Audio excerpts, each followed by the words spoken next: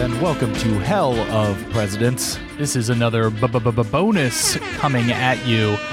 In this episode, we are going to talk about the national security state and kind of the offloading of foreign relations responsibilities from the democratic sphere into the more executive branch sphere, and how that affects American empire and also the presidency. What they can do, what they can't do, how they are empowered, how they are constrained.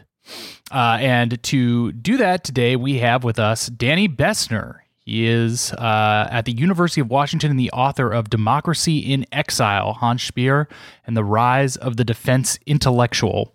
This is mostly going to be a Matt and Danny conversation. I will be here in the background, mostly doing, damn, that's wilds at this, but I might chip in for a question or two. If you have any wacky sound effects, that would be great. Yeah, helicopter noise, slide whistle, fart noise from a whoopee cushion. I'll be adding those liberally throughout this. Okay, good. Excellent. Happy to be here, guys. Thanks so much for having me. Of course. So one of the big themes of the show that we've been trying to tease out for the people is the paradoxical nature of a presidential power.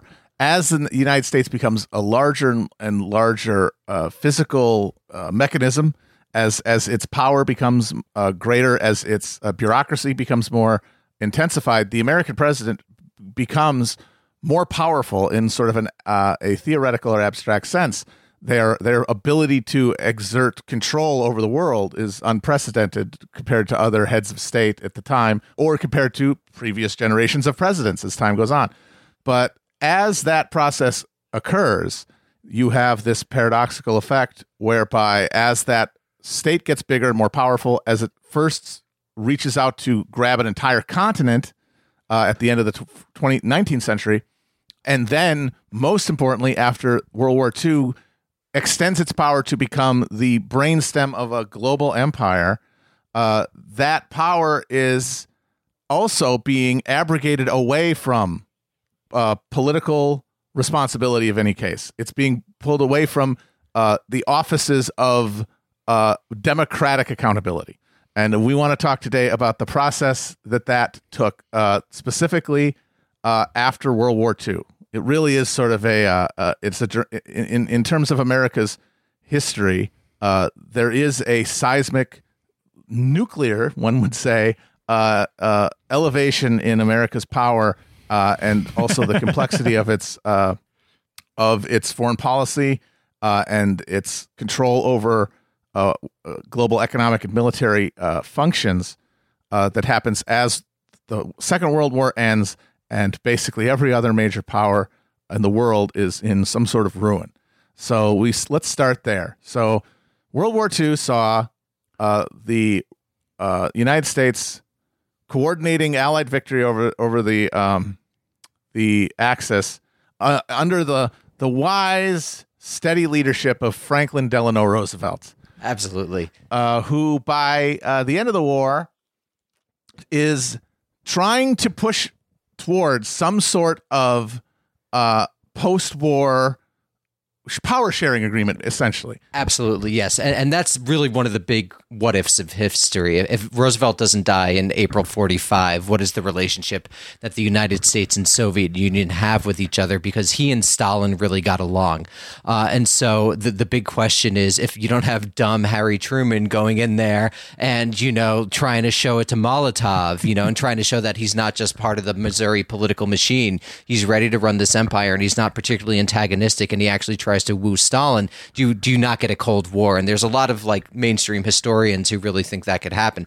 But I think the crucial story that's really, important to focus on here is the development of the American state. So I'm sure you guys talked about it in all the previous episodes. Wars in American history are moments of state consolidation. Absolutely. The Civil War, of course, being a big one, and which is why in the 20th century you have people like Murray Rothbard highlighting the Civil War as the worst thing that happened in this country's history, because it expanded state power, right? These are, it's viewed that way. Yeah. And so World War II is really the foundational moment of our current period in every respect. We're still in a meaningful way. If we were looking back from 1,000 years in the future, we're living in the post World War II era in a diversity of ways. And so what happens during World War II is you get what is really effectively an emergency state. And you could really think about it, and some historians have talked about this, as the foreign security, foreign policy, national security element of the New Deal. If the New Deal in the 30s is understood as this domestic process, it's really in World War II and after that you get the creation of what might be termed a foreign policy, a New Deal for the world, some historians have argued. And that involves the creation of a series of state bureaucracies that are supposed to manage, literally, as Matt was talking about, the world. You get the Office of War Information and OSS during World War II, which transform into the CIA. And then most importantly, in 1947, you get the National Security Act, which, as I just said, creates the CIA, but also abolishes the Department of War and Navy to create what becomes Department of Defense. And it also creates a bunch of these permanent bureaucracies of the American establishment. So you have two things happening at the same time. You have the creation of this incredibly large state apparatus, and you have the centralization of power in the White House, which has also been occurring since Roosevelt takes office in 1933, and most famously expressed through the fact that Roosevelt has over 3,000 executive orders, where he's really fulfilling this type of American kingship type situation. And so what you see after World War II are these two processes that are occurring in parallel and that are intersecting and not intersecting at one time. And I just want to make one final point and then I'll stop, which is that you also have to understand that the American state built after 1945, after World War II, is really strange because it diffuses authority not only through public institutions like within the government, like the CIA, but through quote unquote private institutions like the Rand Corporation and all of these think tanks, which essentially serve as government organizations, but actually exist outside the apparatus of the American state. So you have a state that is not only growing more powerful, but that is totally diffused in a bunch of public-private partnerships. Right. So this is the system that Roosevelt presides over the course of World War II, and is pretty clearly from the record planning to integrate into a real international system after World War II. Not a headquartered global empire, but an actually diffused, like, global governing system, which would have involved total decolonization of the colonized world. And this is, as you said, the big what if. It becomes moot when his brain explodes at Hot Springs, Arkansas. I believe he had his FDR is one of those cases like Garfield, where if he'd lived a little later, things might have gone differently, because apparently he was getting his blood pressure checked before he went to take the waters, and it was something like 400 over 250 or something like that. It's like he was just a thermometer just waiting to go off, and they're just like, well, go get in the water, that ought to take care of it. So his head explodes, and in a cycle that we have seen over and over again in American history, most horrifyingly and tragically in the transition from Lincoln to Johnson, we see this transition from FDR, a figure who had been president for longer than anybody in history, who had presided over the transformation of the American state, had high-level talks with everybody in every level of power in all of the other countries, and had deep personal relationships with them, is replaced by a country bumpkin-ass hayseed in the form of Harry Truman. And I don't mean that to say, I'm not trying to be classist or anything. He was an ignorant person. He was a machine politician from the Pendergrass machine in Kansas City, who was jumped into the Senate and then got a name for himself for very public, showy Senate hearings about war profiteering, and then was put on the ticket at the insistence of the party's right wing to neutralize the threat of Henry Wallace, FDR's second and much more radical vice president. That's the other part of the what if. If Wallace stays on the ticket, what do you see then? But genuinely radical, someone who might have actually pursued genuine international governance. And who was surrounded by actual communist agents, to which I say good. Maybe we could have done a leveraged buyout between the East and West. It would have been better than what we got. It would not have been tanks rolling down Fifth Avenue. It would not have been gulags in the Finger Lakes. That's all. That was always a fantasy. No matter what, that was never going to happen. But we could maybe have not had a 50-year-long war that killed tens of millions of people, 25 million people for control of its resources and nearly destroyed the entire world on multiple fucking occasions. And the Finger Lakes are a very nice region if you're going to build a gulag. Honestly, gulag on the Finger Lakes not the worst way to go of all the options we have. Yes. So that possibility foreclosed. We get Truman. And Truman, the thing about him being a hayseed that matters is that he did not know anything. He said after FDR died, he said, I feel like all the stars and planets are crashing on my shoulders, because he was not ready for this any more than Andrew Johnson had been.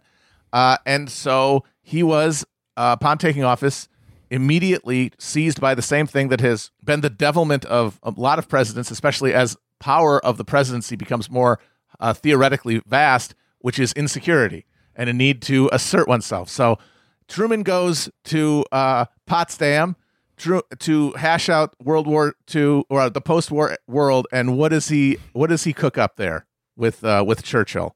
So then the question is what are you going to do with the Soviet Union, right? This is the gigantic question of the last year and post World War II period. And I want to emphasize that I really do think 45 to 47 is a plastic moment. I think the structures are set by 47 of a Cold War, but I do think there's a genuine chance in 1946 and early 1947, before March 1947, during the Truman Doctrine speech, when he announces what becomes an international Cold War, for a sort of détente with the Soviet Union. The idea that these two global powers are going to exist and they're going to be, competition as opposed to war, right? Yeah. And so I think this is what Truman is thinking about in 46 and 47. But ultimately what happens is that he and Churchill divide the continent of Europe, with agreement of Stalin, between what would become these two blocks. And most importantly, I think it's really critical to think about the microhistory of the city of Berlin. So what happens over the course of 1946 is that let me try to explain. You basically have four quarters: the U.S., British, France, and the Soviet Union. By the way, it was so nice of them to give the French their own section. It's wild. It's that just they like, gave the French. you guys help too. It's like when your family's making dinner and like the youngest kid is like washing a dish and you're like, well, she helped too. That's the French. And also Yes, seat on the yes, Security exactly. Council. So France gets a veto over whatever happens in international politics, which is wild. But anyway, so what happens in Berlin is like a series of going back and forth. Like, will you beam propaganda until the eastern sector? The U.S. and UK will come together and create the buy zone. Stalin announces that in I think a July 46 speech that there's inevitable competition between capitalism and communism. And then this all culminates essentially in Truman in March 1947. Saying that the United States will aid Greece and Turkish rebels against encroaching communists, and more important than that, he announces the general doctrine that they will aid free peoples trying to free themselves from totalitarian states. So this announces to the world that the United States is going to basically fight a Cold War, but it also announces that the United States is really going to try to run international politics in a real way. Yes, and so this period sees the consolidation of these institutions to guarantee American power beyond a veil of control. So it will be an American empire. They taking the keys from the Europeans, from England, UK specifically, but it will be veiled in a way that the empires of the Europe were not. And so instead of direct rule that the Europeans favored, this new post-war world where propaganda is important, where you are fighting for control of hearts and minds all throughout the world, and you have a genuine competitive dynamic, and you have rising left-wing and nationalist movements all throughout the former colonized world, there was no longer a viability to the imperial model. So these systems are created to perpetuate American power. And I think what's really critical here is also understanding the importance of weapons, because the creation of the atomic bomb essentially allows the United States to govern the entire world through a series of bases. So you get a transformation in colonialism from direct rule to what has been called an archipelago of bases around the world. And I think that's really critical to understand, because now you don't need masses of troops in the same way you do during Napoleon, right? You could have a series of B-29s and then B-52 bombers, and they could effectively threaten the entire world. So you get a transformation of imperialism that Matt is talking about. And as this is happening, you get the establishment of what becomes called a national security state that essentially provides the experts who pull the strings of the empire. Before we move on, can I just go back one thing, because you said or mentioned the importance of the development of propaganda around this, and the way that this is broadcasted to modern Americans is that this was an ideological war, correct? Right. That this was a war between freedom and totalitarianism, but really we know that there is a much more material base to this. And my, again, from my limited, my more amateur knowledge, I must assume that this is about keeping markets open that would be closed via the encroachment of communism. I think it's both. So I think ultimately the causal element is always the material. But I do think these people bought their own bullshit. I think they were genuinely like, fuck, the United States needs to run the world, otherwise you're going to get another Hitler, right? The confrontation with Nazism really turns a generation of people into what we would today call like a little deranged, frankly. They really Cold see warriors. monsters everywhere. Yeah, cold warriors. I mean, and up until the Iraq War, people brought out Munich, for Christ's sake. I mean, it was the dominant paradigm, but of course, it's in the service of this scramble for resources.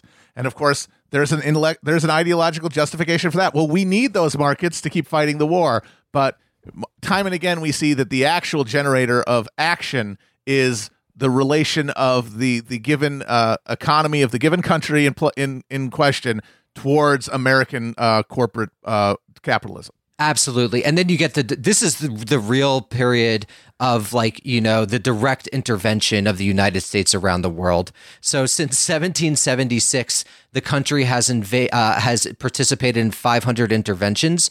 250 of those happened after 1945. Yeah. Right. So this is the entrance of the American, actor onto the world stage in a genuine way. And it's interesting to note that they planned this from as early, I think, as the fall of France in the summer of 1940, because the fall of France basically persuaded the Americans that they needed to lay astride world history by dominating the world. So through World War II, they do things like get the British to give them base rights, right? Begin preparing for this global empire which they create.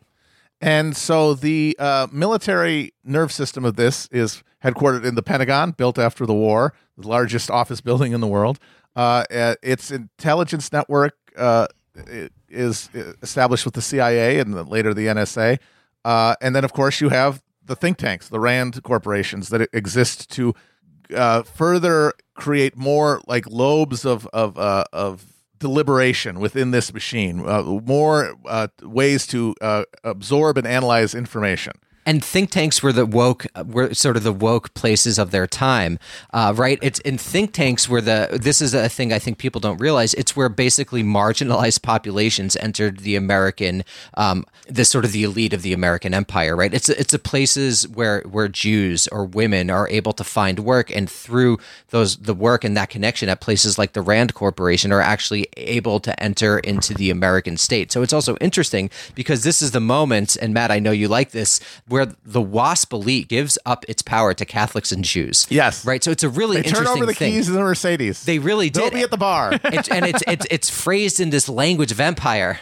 It's wild. And I think that's a really interesting part of the story. The offloading onto these think tanks also can provide the veneer of like a mathematical or a rationalist engine for all of this, because that's what they peddle, that they are doing the research, are putting out white papers, are using science and math. Yeah, the crackpot realism that C. Wright Mills talks about. Where right, you like create a paradigm game. of insanity, but you are able to fill it within it by the terms of rationality, a compelling explanation. Exactly. And this is the period where you get the development of game theory, game theoretical explanations of war, which is really important to how people... It's time for some game theory. Yes.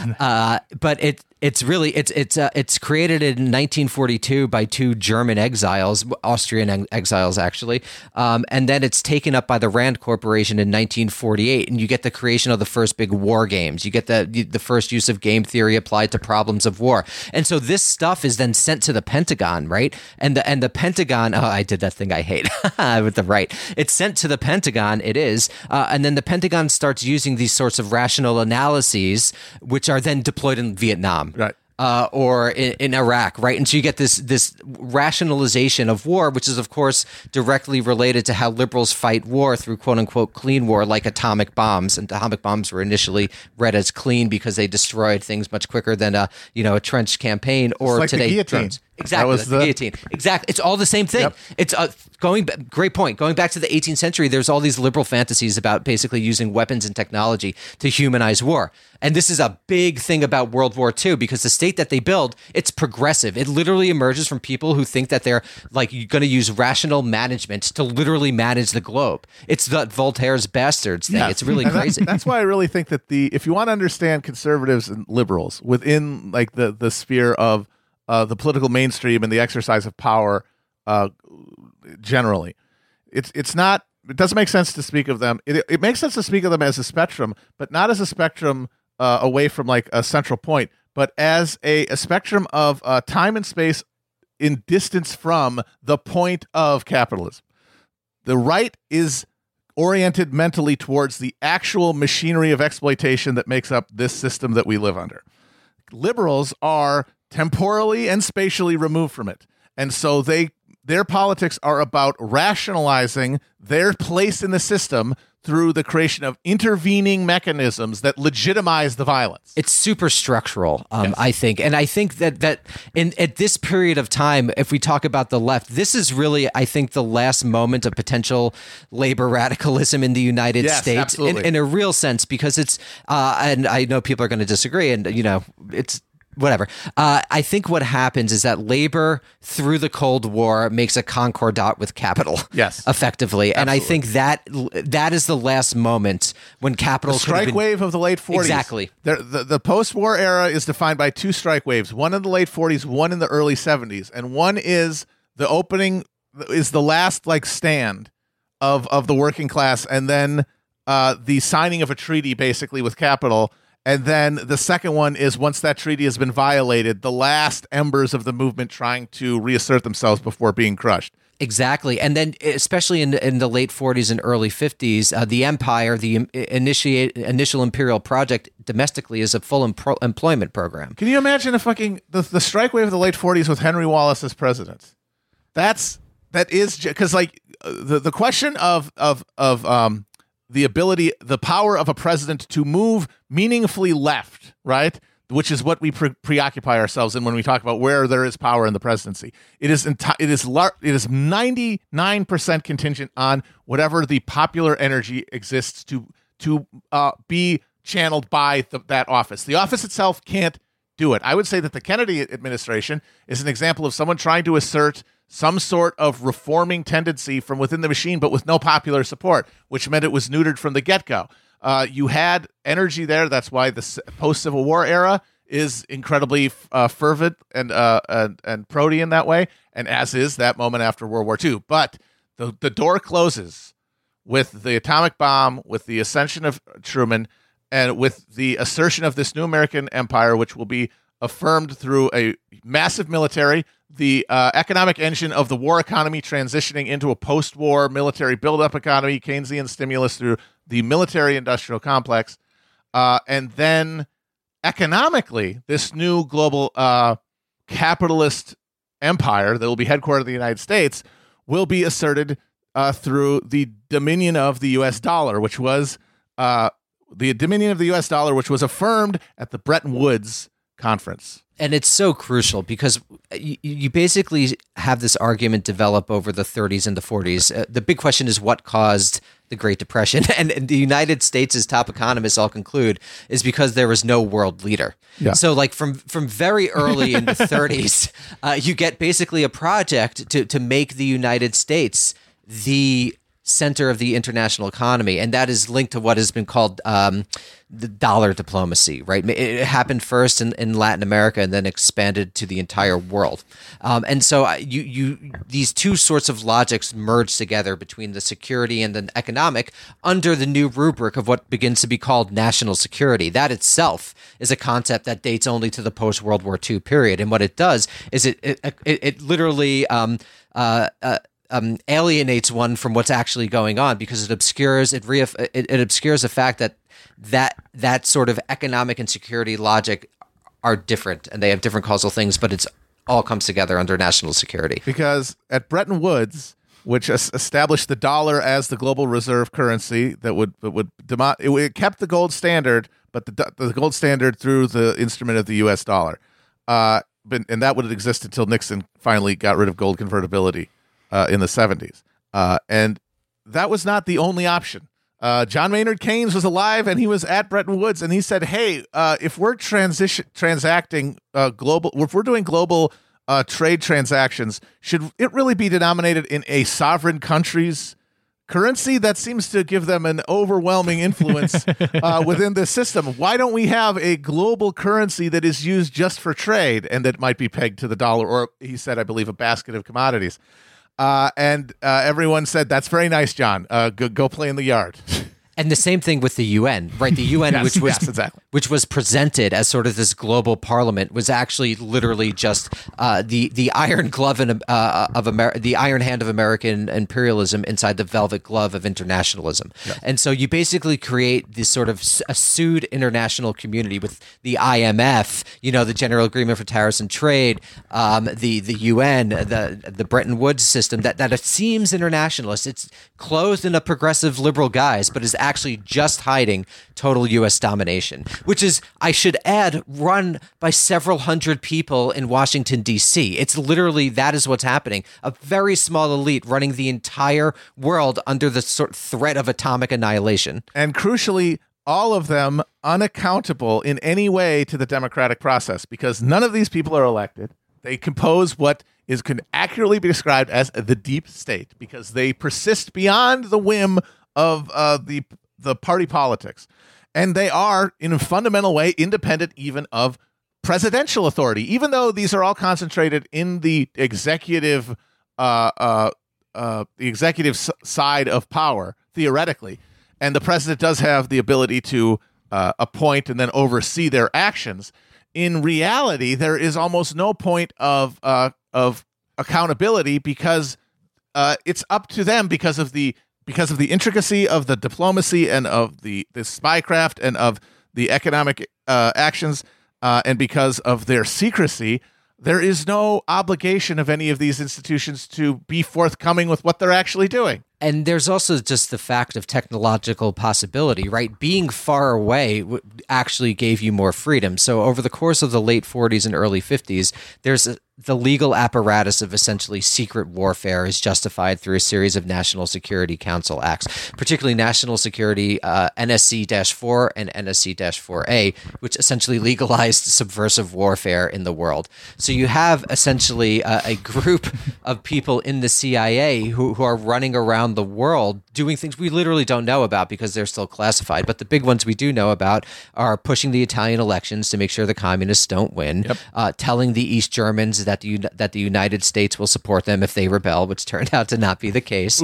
Helping the British big oops, helping the British overthrow Mossadegh in Iran, and then helping and then overthrowing on behalf of American corporate interests Jacobo Arbenz in Guatemala, who did some mild land reforms. So you get the establishment of a security state that is connected to the executive, but is developing its own power source, its own networks in this new global American empire. So we have a situation where theoretically the president could end all life on, as we know it, by pressing a button. But in this era now, with Truman and then Eisenhower in this new forming system, how much do these guys even A, know what's going on, and B, have influence over decisions that are actually made? It's difficult to know because they know they know a general thing. We're going to psychological warfare the Soviet Union.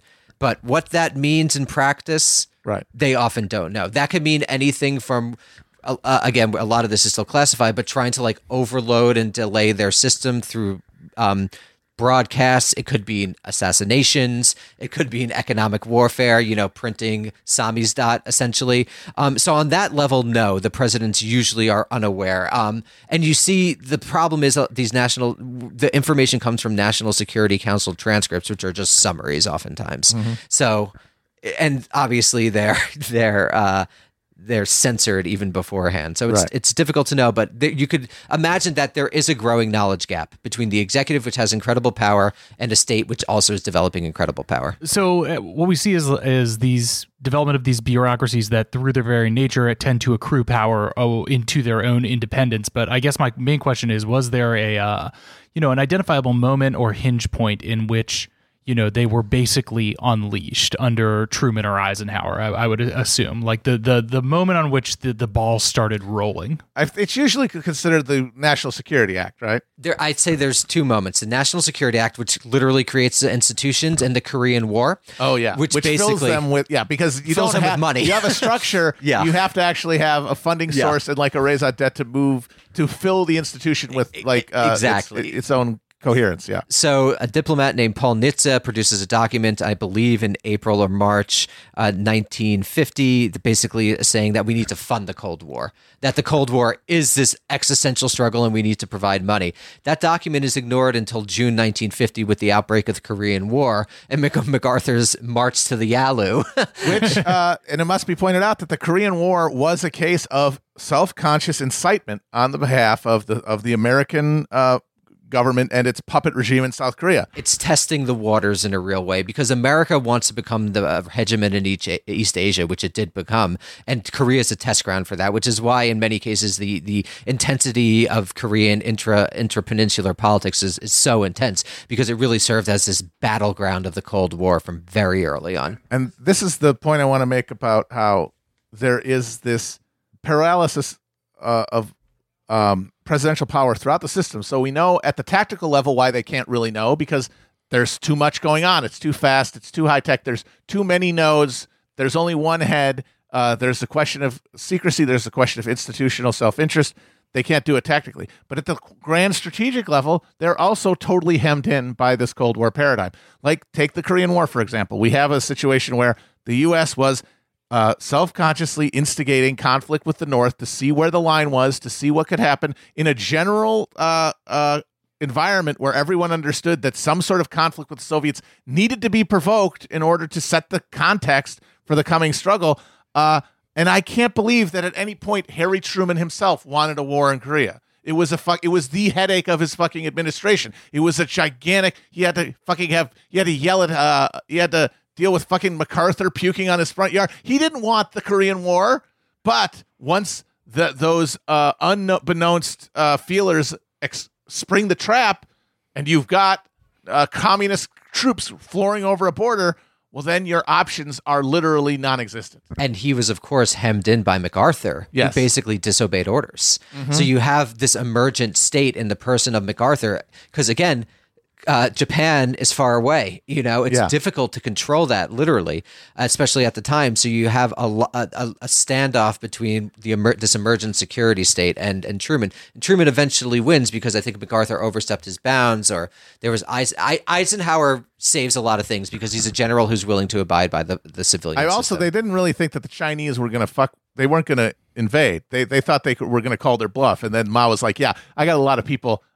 Some of them can die in Korea. That's fine." Yeah, a ton of Chinese soldiers died. Yeah, and that was something that I think MacArthur was pretty much assuming would not happen. Right. No, for sure. And then MacArthur sends a letter to Congress, which is read on the floor, insulting the Truman administration's policy, and Truman tells him not to advance, and he does. Yep. It's just a lot of back and forth. But what happens, to speak to the larger theme, is that the president does emerge as still intact, as still the commander-in-chief at the end of the struggle with MacArthur. And which then, after Truman's term, full term, that ends with the inevitability, which is the ascension of the military man, the man on a horse, to consolidate these contradictions, which is another cycle of American history. From Washington to Grant, this is what we do. After a big paroxysm, we put a man in a uniform to represent the entire state and its struggle and sublimate all of the incredibly powerful contradictions that cannot be addressed. Eisenhower's ascension to the presidency is an example of this perfectly. So you have, after the end of the war, a Republican base that is fully convinced, as they were before World War II, of the necessity for isolationism. And Taft, represented Eisenhower. by the figure of Ohio Senator Robert Taft, father of the Taft-Hartley bill, the man who is essentially the knight errant of the northern smallholder. So he is the heir of the yeoman tradition left in America, which says our state keeps getting bigger the more we internationalize our power. We're going to reaffirm our power over our sovereignty. And of course, the guys in D.C. and Washington know that is idiocy. That is ideological fantasy. You cannot have American democracy without this empire. You cannot have your little corner shops and hey, Mr. Welch, you can't have your fucking candy factory in Massachusetts if we do not have this system. And so you have to be coddled because you are influential and make up the actual nerve and bone of this political party that is part of the machinery of control of America, but you absolutely cannot be in charge of this thing. And so at the convention where Taft was the huge favorite among the actual base, the Wall Street big shots parachute in with the winner of World War II, Dwight D. Eisenhower, a man who had never voted, a man who was courted by both parties to run for president, and chose the Republicans, I think, because of his, honestly, probably his style more than anything and his love of golf. Which is true of all the horseback guys. Most of them never... Because they would have acted differently. It could have been MacArthur if MacArthur wasn't a political creature. And we didn't get the MacArthur coup that liberals were afraid of. Instead, we got Eisenhower, which amounted to the same thing. Joe Biden. But on a slower time scale. So all those liberals, all those Dean Acheson people who were terrified of the revanche in the form of MacArthur, they thought that they dodged a bullet. And now we got genial old Dwight. But he's the same creature, garbed differently. Absolutely. It's Dwight Eisenhower, of course, who really solidifies the security state. But I just want to say one thing about Taft, because I think 52 is a really critical moment in the history of modern conservatism, because that anti-imperial conservatism, that sort of smallholder conservatism, goes underground, essentially. And you only see it later with people like Pat Buchanan and then Donald Trump. Yes, exactly. He is the return of Taft. He is the revenge of Robert Taft. It's a revanchist. It's exactly. So it's a ressentiment. Yeah. In a genuine way. But and then with Eisenhower, Matt, you're exactly right. It's Eisenhower who institutionalizes psychological warfare. It's Eisenhower who tries to do some rollback in the Soviet Union. It's Eisenhower who basically solidifies the military-industrial complex and the sort of scientific technological elite that are embodied in places like the Rand Corporation. And this is what his final farewell address is, of course, addressed to. It's against the military-industrial complex, and everyone remembers that. But the second part was against the scientific technological elite, by which he really means the deep state. Yeah. This sort of deep state, which will, of course, become very powerful during the administration of JFK. And that speech, which people love, might be the most exemplary speech of any American president. If you want to make somebody understand the presidency, play them that speech, because Eisenhower meant what he said. He didn't have any incentive to say it. He was leaving office. He could have said anything. He is saying, be wary of the deep state and the military-industrial complex after having spent 8 years giving it sinew and breathing life into it. At every point, thinking he was making the conservative choice, thinking he was moving away from these consolidations, thinking he was making the less bad option. And all of it added up to the creation of a monster that all he could do in his powerless twilight is say, hey, somebody else, you better watch out for this thing. Literally, that's what it was. Because what happens, and I think, Matt, that's so crucial, because what happens after 45 is you get a small c conservative reaction to the New Deal state, understood both in its domestic and international aspects. And what happens is that small c conservatism pushes this state into that parastatal element, where you get places like Rand and the entire structure of think tanks, where you get places like at big universities like MIT, which are funded by the CIA, Stanford. You get essentially the security state entering into these parastatal parastatal institutions, the universities, the think tanks, the mind of the empire, and giving it all this money. And interestingly enough, and this is, I think, the paradox of this whole era, because in this country, we only get social democratic reform through militarism, through national security. So you get the largest expansion of American education, the National Defense Education Act of 1958 after Sputnik, right? So you see the justification of all of these good things like funding languages for people to study all of these languages for free are only justified, social democratic reforms only justified through this national security logic. And we're seeing it happen right now with China. The exact same thing is happening. It's a thing that's recurrent in American history. Yeah, at every point, we need a military justification for our economic structure. And that's why the Persian Gulf War is so crucial, because it helped establish the terms of American dominion after the end of the Cold War to prevent the reevaluation of America's political economy and say, hey, maybe we don't. The word peace dividends, people stopped using it after the Persian Gulf War. And even though you had the floundering of the 90s, then 9/11 shows up. And that's the thing about this structure. So we are seeing over the course of this period, the emergence of this machine that is outside of democratic accountability. In any sense, no one knows what's happening.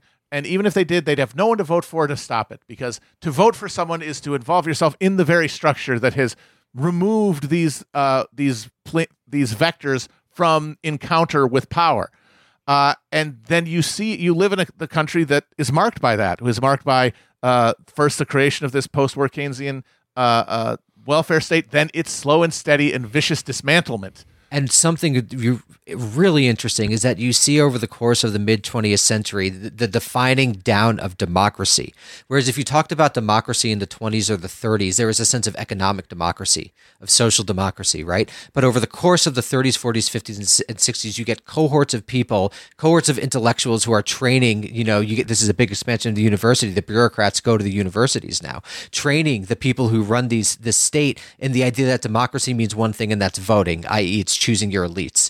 And so this is essentially what becomes the defining feature of American democracy, which is why when American does imperial adventures abroad, it always emphasized voting. You guys remember in Iraq, right, with the purple, yes, on the fingers, right? Because voting is seen as equivalent to democracy, where it is anything but, I'm sure, as this show has demonstrated. Of course. That is why after the Civil War, the most conservative Republicans, the ones who wanted to set up the South along free labor lines, not push forward with the class struggle the way the more radical Republicans like Benjamin Butler and Thaddeus Stevens wanted, they insisted upon not redistribution of land to free slaves, but the securing of the franchise. They said, give the Negro the vote. They don't need land. And it turns out, oh no, that's where the actual power comes from, is from the control of resources. It's not the rituals of democracy.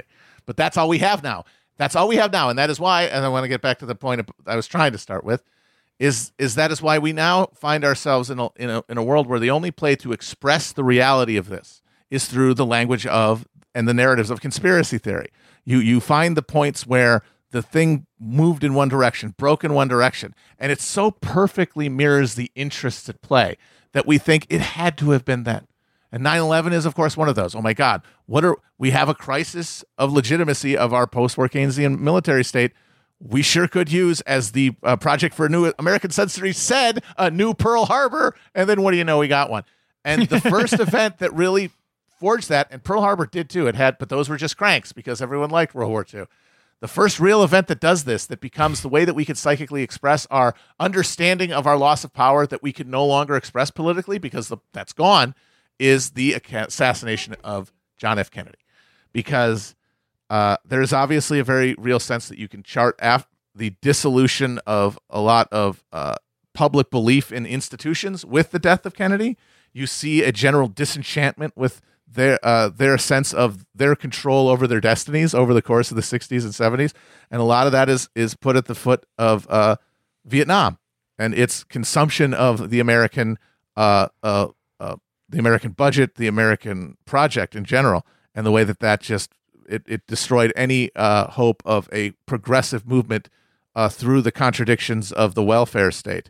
And they look back and they see, here's this guy, young president, not a member of any of the structures of power, coming in on a popular if not an electoral mandate, a cultural mandate to change, and coming into real conflict with these new apparatuses of power and trying to push against them and challenge the shape of the presidential containment on questions of war and peace. I think that's exactly right. And so the real question of Kennedy, or what makes Kennedy who he was, is that it seems like he genuinely wanted liberalism to live up to its best image of itself, right? With the Alliance for Progress, or sort of the creation of a more genuinely multilateral order, particularly after the Cuban Missile Crisis, with some form of early détente with the Soviet Union. So this is the big question of his last year of life, right? Yeah. He's a little more hawkish until I think the Cuban Missile Crisis really is like, holy fuck, this really almost happened, and like I won't do that. And so after that, there's a different Kennedy, and so the big question is, I think the Kennedy assassination followed by Vietnam so quickly. Yeah. That it's really, you get this 1-2 punch of the dream of liberalism in the beautiful Camelot of Kennedy, literally shot in the head. And then you have the failure of liberal imperialism in sort of the death trap of Vietnam. And I think after that, you have the beginning of an era where people don't even believe in the project really any longer, except in its most cynical Reaganite way. And I think that we're living in the post-hangover era now. Right. You're touching on Vietnam as a moment of, disillusionment in the public, but where does Vietnam as a process fit into this consolidation? Right. So no, it does, because basically the answer, it's where decolonization meets the Cold War. And it's where, a living Southeast Asian communism is confronted with various forms of capitalist imperialism. And so I think the story of Vietnam is really the story in micro of the entire 20th century. And it's interesting that it's a story that ends in American retreat. What do you think about Vietnam? I think you could see, Vietnam as the point where this machine that was built after World War II had to burst out of its constraints. It had to pour out onto something. All of that as Hitler learned, you can't keep building up forever. You have to use your military stores because they become redundant. And we had reached that point, and we had also reached a point where the contest over control of the post-colonial world was heating the fuck up. This is the same period that the CIA is staging the coup and genocide in Indonesia in order to make sure that communism doesn't take root in Asia. The third largest communist party in the world was in Indonesia. They were the opposition party, essentially. They were part of the coalition that had kept the post-colonial Suharto regime in power. And the same time that they're being massacred is the same time that you see the full commitment to a military project in South Vietnam. And I think Chomsky's right. It denies an example, and it also provides a place to spend a lot of fucking money on weapons. And it also serves as what Greg Grandin referred to in another context as a workshop of empire. Right. Yes, exactly. Because what happens is Project Phoenix is now how they run crime stopping in the urban cities. Exactly. And it's where you get to test out all these psychological theories, these psychological strategies. You get to test out forms of imperialism, strategic Hamlets. You get to move a lot of heroin, too. You get to make a lot of black budget money up by dealing fucking heroin. Yeah. No, and so you get all of these different, you get to test out what becomes a sort of disciplinary structure of American empire at home, abroad first. And who becomes the cops in the 1960s?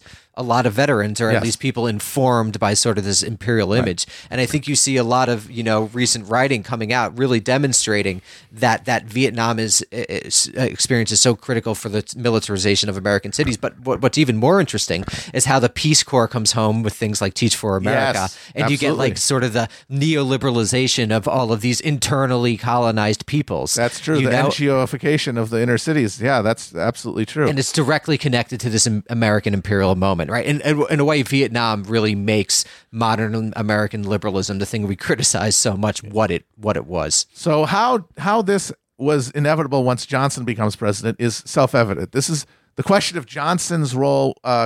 Johnson's relation to Vietnam is, I think, almost overdetermined psychologically. Like another country bumpkin thrown into the deep end of world affairs, wildly insecure relative to his knowledge and understanding compared to the defense establishment intellectuals surrounding him. very ambitious in attempting to fulfill the promise of the welfare state, but also beset by an anti-communist paranoia that defined domestic politics and limited his ability to maneuver there, which demanded that he reassert his anti-communist credentials internationally. We know why that happened. The question is, and the question that has dominated a lot of people's minds for the past 60 years now, is would John F. Kennedy, had he lived, pursued the same course? Do we have a compelling case in the evidence that can be made that if Kennedy had lived, he would have resisted the pull towards escalation in Vietnam, and would he have been able to sustain that given the complete orientation around every other bureaucratic and imperial structure of government towards that end of conflict in Vietnam? And so this question, in my opinion, really, this is like a history podcast, so let's get history. Oh, baby. It really turns on the question is, why do you think he allowed the assassination of ZM? Yeah. That's the big question, right? So a lot of people have used that to argue that he would have escalated, right? Because it demonstrates a commitment. It's like Diem is alienating too many people. Let's get somebody else in exactly, right? So this is the real question: is like how Steinbrenner calling down to Billy Martin and telling him to make the guy bunt. Right, exactly. And so then the question is, how long does he fund South Vietnam? Yeah. Right. And so the Americans did it for another, that's really what they spent a lot of their time and money doing in addition to fighting the war. And so I don't know. It from my perspective, it doesn't look good. That demonstrates some sort of commitment. So are you going to escalate in 64, 65, right? Yeah. During that winter? Yeah. I don't know. Hard to know. Because the thing we can't know, we can maybe sketch out what Kennedy's strategy would have been, because there is a larger argument that not only did he want to resist escalation in Vietnam, he wanted to pursue genuine détente with the Soviets. He wanted to actually change the terms of conflict between the two sides. I think that's true. And that would be a change that the system, frankly, could not sustain. And this is, to me, the crucial question about this assassination, is that you can say he would have tried to make liberalism fulfill its own mandate had he lived, but he was killed by the state, the deep state, to prevent that. But we know, or at least I think I'm pretty confident in saying, that it could not have done that. Liberalism could not do the things that liberals wanted it to do. It was a too riveting contradiction to allow that. And Kennedy's play for changing the terms had no popular base to reflect. It was a complacent political generation at that point. There was nobody there to really unite with in conflict with this new colossus. I think it could have.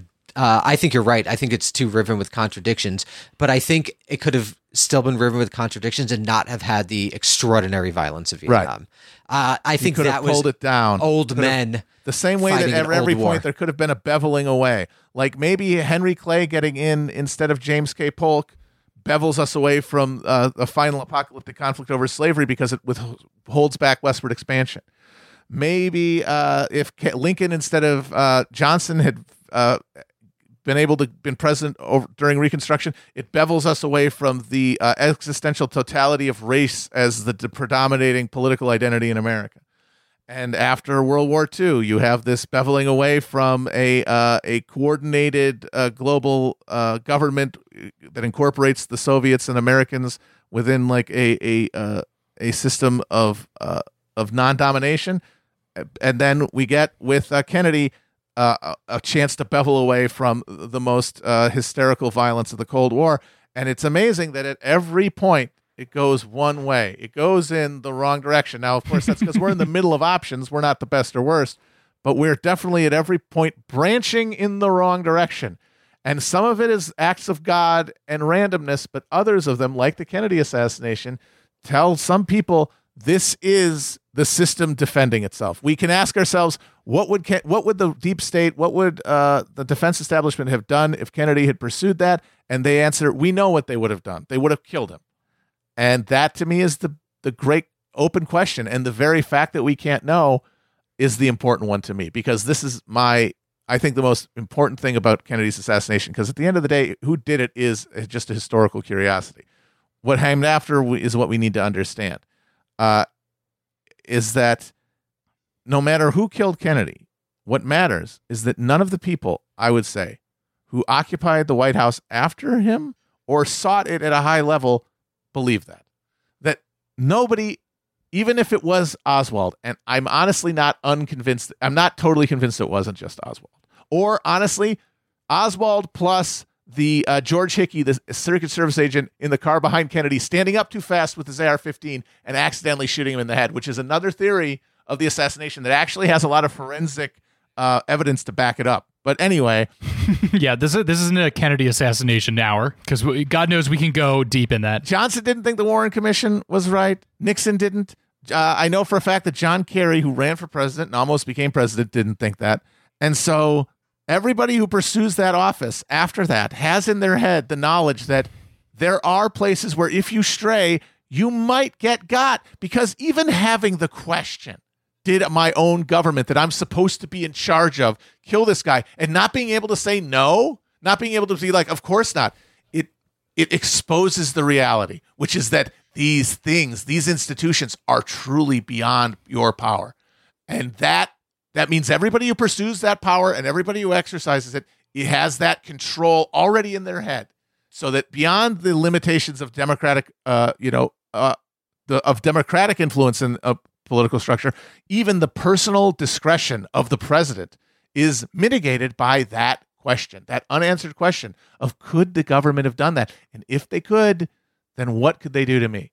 And it means that even at the personal psychological level, our rulers are, post that event, harnessed. Not to undercut the profound point you were making there, Matt, but it really just makes me wonder what Donald Trump thinks about the Kennedy assassination, and if he had internalized that as well, for how bubble-headed he is. It was Bette Midler. She did it. Just imagine he'd be like, they might have done it to Kennedy. They wouldn't do it to me. Washed up keg, Bette Midler. Oh, I guarantee, because the thing about Trump is that Trump is one of those guys who always has to be a smart guy, who's always got to know the score, which means he has to know the most cynical interpretation of anything. That would be my guess. So he absolutely thinks Kennedy was killed there. 100%. There was no doubt that Trump thinks that, and I bet he tried to look. Oh, yeah, for sure. He asked, and I doubt it, but then they said, here it is, and it was like a fucking drawing of the grassy knoll in crayon. He's like, okay, because he can't care about anything long enough to pursue it. Absolutely not, yeah. Yeah, because he is the end result, him and Biden now are the end result of a system that selects for people who are at every level that they pursue power, learning about what power is, which means by the time you get to the end point, you know what you're getting into, which means now we're in a situation where the only people who will meaningfully pursue presidential power will have been drained of any civic virtue, any vision of politics, even personal autonomy. They just want to seek the light. They want to embody the power because they've either they're just the most demonically narcissistic person in human history. Absolutely, and the president's the most famous person on earth, so they have to be president. Or it's something that they swore to their dying wife they were going to do, and then they had a hemorrhage when they were running for president 30 years ago, and now their mental pathways have been fucking turned into concrete, and all they can think of is being president. That's it. There could be no other animating principle, because we know where the power lies in this system. And all the big questions, it lies outside of the White House. And I think that's the story of the post-Vietnam era. I think you see this transition to neoliberalism in every way. And let's just talk about the security stuff. You see essentially the ending of mass politics in terms of the military and the creation of the all-volunteer force in the early 1970s, right? So just as like the masses are being hollowed out in the industrial core of this country, the military is being hollowed out of the bourgeoisie. Yep. So you get the creation of an all-volunteer force, which is the greatest gift that was given to American militarists, because it essentially allowed you to run an empire without having the people who consume from that empire. We haven't talked about consumption, but it's very critical here. Oh, God, yes. Yeah, the people who consume from that empire not fighting the sort of brush fire wars of the empire. And I think that's a direct result of the large anti-Vietnam War student protest movement, which happens to kind of trail off when the war strategically switches to bombing. And then once the draft ends, you see it just a collapse. You see a collapse of anti-war activism, right? Because it's basically the boomers are now they're in their 20s, they're buying houses, they're having kids, they're controlling whatever 19% of the wealth. It's a totally different generational experience, and it becomes totally disconnected from American empire, which is why there's this sort of strange movement of the anti-war movement into the anti-nuclear movement, and it sort of spurs up and down every now and again, but it's really dissipated in American society. Whereas in the 19th and early 20th century, the working men's pacifist leagues were very, very important. It just sort of dies after Vietnam as a mass phenomenon. Yes, because I want to get to consumption. That's the engine of this domestically. So the president is being both empowered and disempowered in his ivory throne. But at the grassroots, politics is being contained by consumption, by the creation of a consumer society. The America at the middle of a global system of resource extraction and then manufacture and consumption, where where resources are extracted elsewhere at the point of maximum exploitation of labor, and then are brought to the metropole, United States, where they are then manufactured on basis of a minimal alienation. It was still, you're being exploited, but you got a house in the suburbs. You've got a car in the garage. Your wife doesn't have to work. Right. This is the gray flannel suit, the Yes. organization man. Yes. Yes, there is still a class society, but now it's one guy gets to be a lawyer and the other guy lives in the gutter. It's one guy gets to be an ad man, one guy gets to be a factory worker, but they get to live in the same neighborhood. And they get to have basically the same consumer experience. And the experience of living class in America is replaced by the experience of consumption. And we identify not around our role in the economy because it's abstracted away from us. We're not feeling it. We're not feeling exploited. We're not feeling like we're exploiters. We're in a market. We're in the market relationship, and we are consuming within it, and that is what defines us. We bring that consumption identity to politics, which means our politics become drained of actual class interest. And so that process is the process by which you see power exercised ritually at the level of participation by the middle class, where you get a big explosion thanks to the Vietnam War, thanks to its horror, its aesthetic horror, but also its direct danger to the children of this middle class. But then with the explosion of credit in the 70s and 80s, the new debt-based consumer society tells those who were on the right side of the labor pancake, the ones who were still around after the factories closed. Yeah, whose kids became lawyers and things. Exactly. Like a lot of that professionalized. The flannel suit men were still useful in the American context of consumption. Yes. The consumers had to go elsewhere because the empire had to equalize productivity in order to sustain itself. It could not all be concentrated because you're fighting a Cold War. What are they supposed to do in Germany and Japan? They're supposed to rub sticks together? They have to have a domestic economy. They have to have a domestic industry, which means they eventually compete with you. And which means you've now created a global system, which means that your overfed middle working class has to be reduced. Because I think the American state is in some degree run by people who really believe in capitalism. Yes. So for them, the emergence, and this is Marx is such a genius. He predicted this. It's insane. It's like there was an emergence of a transnational bourgeoisie. Yep. Literally in sort of the seats of empire around the world, you get the emergence of this class that has more in common with, the way they would frame it today, a man in Dubai has more in common with someone in New York than New York and Detroit, right? So you have this establishment of this international bourgeoisie in a real way that Marx predicted. And so this is really important, I think, to why those sorts of things are quote unquote allowed to happen, the betrayal of American workers that occurred in the service of global capital. Regardless of you think about it, that's what happened. Exactly. And so now in the rubble of the post-Keynesian consensus, on the graveyard of the American working class as a self-aware political grouping, we now have a ersatz politics that is defined by cultural conflict, but is generated by a material conflict between this transnational bourgeoisie in the form of the Democratic Party and the rump of the Taftites, the small holding capitalists, the extraction industry, the land-based rentiers and franchise holders of America in the Republican Party. And it is in the context of the breaking down of the consumer deal. This had all been predicated on a bounty for everybody and upward mobility across generations, and that has broken down as the system is equalized, as that surplus has been redistributed outward, and as the rate of surplus, the rate of profit has declined. And in that context, now people are not imagining a future better for their children, which means they are now operating by nihilism. A tribal politics that is now disillusioned with all belief that the system can sustain them. And so our politics now is defined, yes, by a class war, but not one where the working class is a bystander and participant without its knowledge in a greater conflict between national bourgeois and international bourgeois. Because now we've related the development of the NatSec state into the vast terrain of class conflict in the 21st century. I was saying we've gone about an hour 10 now.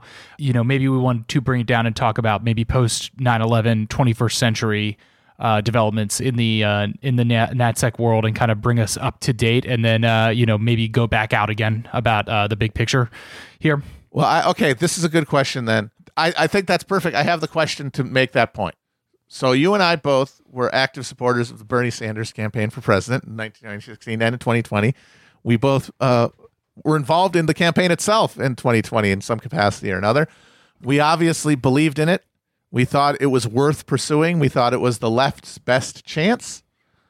And it turns out that we were all wildly off the degree of political investment that the working class, the most exploited within America, have, and that meant that the media footprint was completely different. The people who needed to be paying attention had turned off.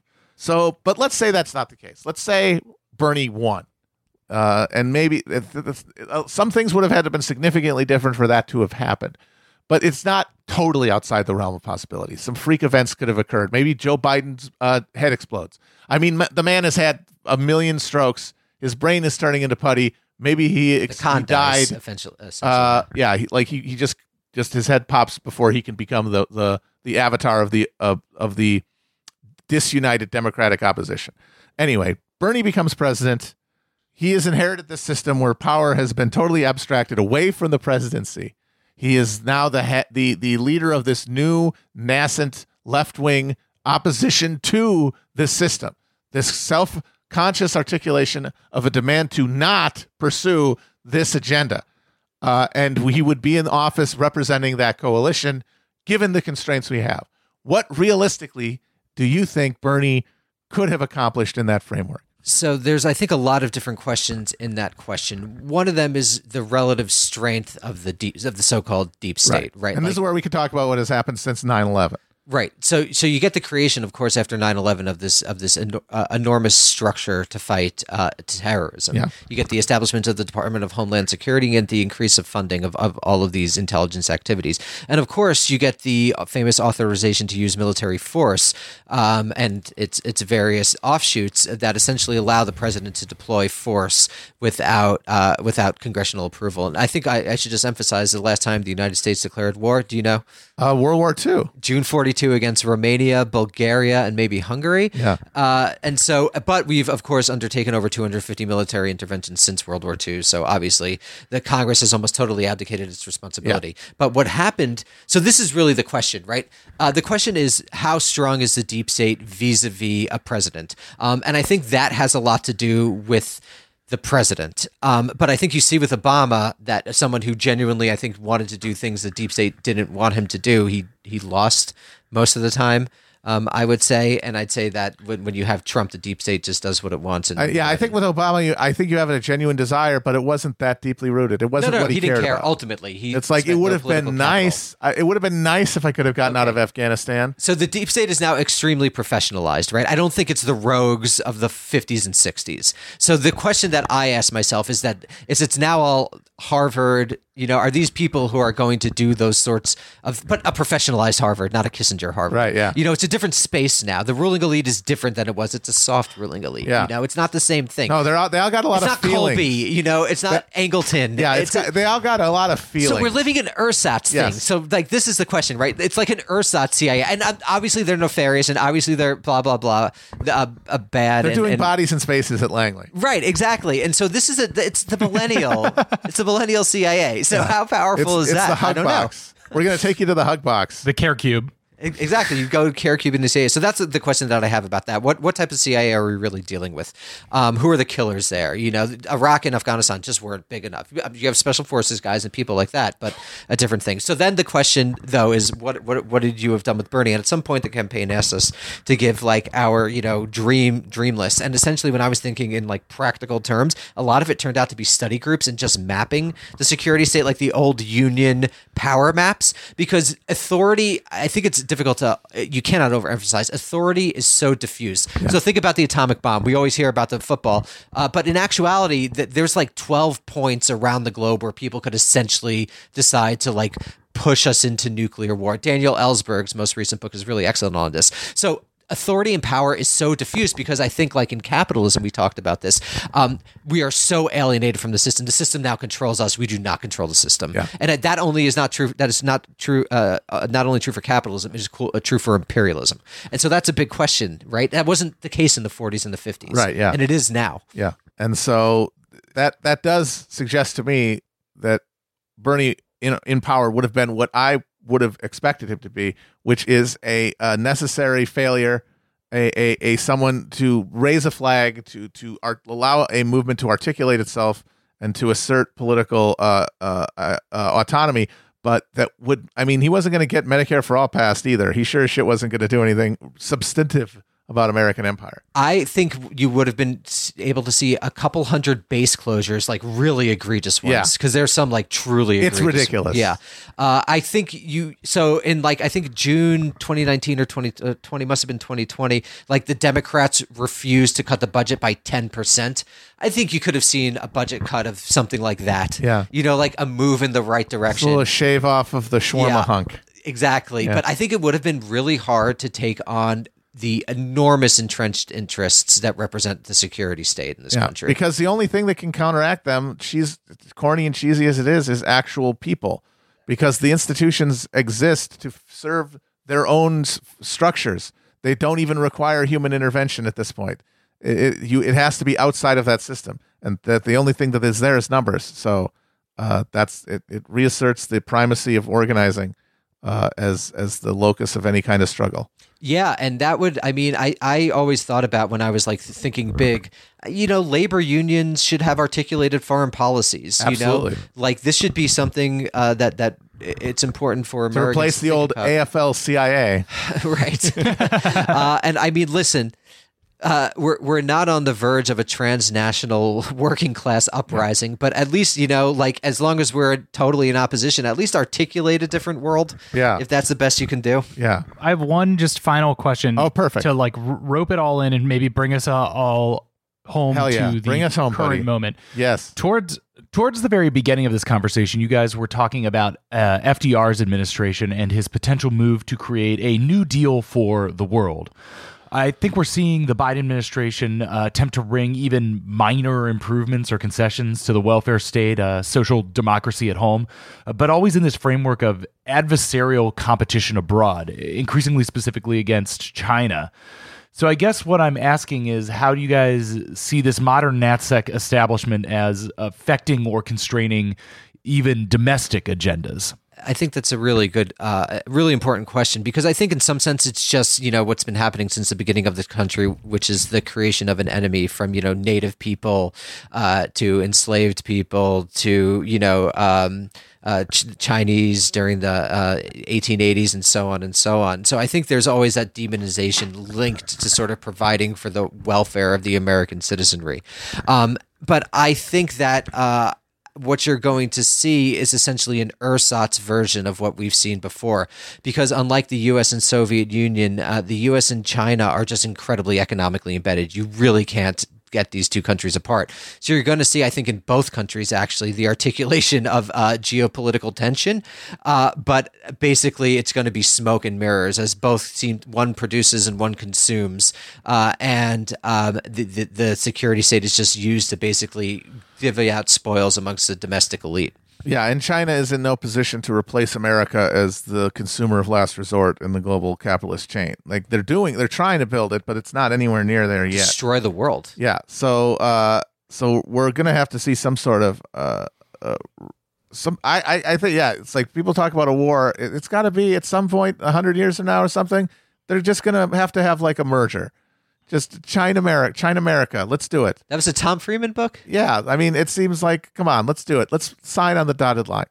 But so we're going to have this ratcheting of tension with China, but I think, yeah, it will be managed at every level to prevent it from turning into anything that can't be walked back. And coupled with, I think, the closest thing a Democrat in the 21st century can offer to a New Deal, which is not social democratic state coming back, but just a democratization of quantitative easing. Because if we want to define like the post-Obama era macro, like economically, as just the public recapitalization of the finance industry at the expense of the dispossession of the remaining middle class, and specifically the laboring part of the middle class, that has now led to an acceleration of crisis at the bottom, of debt, and of inability to engage in the fucking market that has to be corrected somehow. And so what we're getting is the turning of the spigot to put some of that money into the hands of regular people. I think that's right, and I wouldn't be surprised if you see some form of UBI through like cryptocurrency funded. Honestly, yes. If they could, like, seriously, if cryptocurrency could take the place of Wall Street speculation in the 20s, it's going to. I think it already has. It becomes the thing that people put their money. Oh God, shit, that is what it is. It's absolutely. It's the 20s again. Increasing abstraction through like currency, which is even more. It's an abstraction of an abstraction. I mean, we wild. dance around it a lot, but all of this really does only point in one direction, which is a catastrophic explosion of these contradictions. I would think so. It is a runaway train and all we've been talking for this last hour and a half. The brakes have been broken. Capital is accelerated beyond any accountability. It's absolutely the case, and I think you're going to see those contradictions continue to express themselves. And as they do, I think the U.S. is going to slowly retreat from like the ridiculous expanse of its empire. Like, is it really going to be dominant in East Asia, in China's backyard forever? I would be surprised if in 50 years it is. And those military forces, they're not just going to be wiped off of the map. They're going to come back. No. Yes. They're going to come back home. They're going to come back home. And so we're going to see a lot of things, I think, get steadily worse unless something changes. That's always the case. That's all we can ever hope for. Well, thank you very much, Daniel, for coming out here and talking to us. Great work. I want to plug his book again, Democracy in Exile. What's his name? Hans Speyer. Hans Speer. And the Rise of the Defense Intellectual. It's a great book. It's a classic. One of the best of the Star Wars films. Rise of the Defense Intellectual. Well, thank you. This has been a bonus on Matt Christman's Dead Presidents, and I believe we're coming back for our next episode. Should be on the 60s and Nixon era. If I know my scheduling of this should come out like late August. Oh man, that'll be which is hilarious because we're recording this in May. Everybody, don't eat the brown acid. So maybe by that time, Bitcoin will have collapsed and I'll have to edit out all this endpoint, but hopefully we'll stay prescient. So tune in for the next regular episode, and thank you for listening. Bye.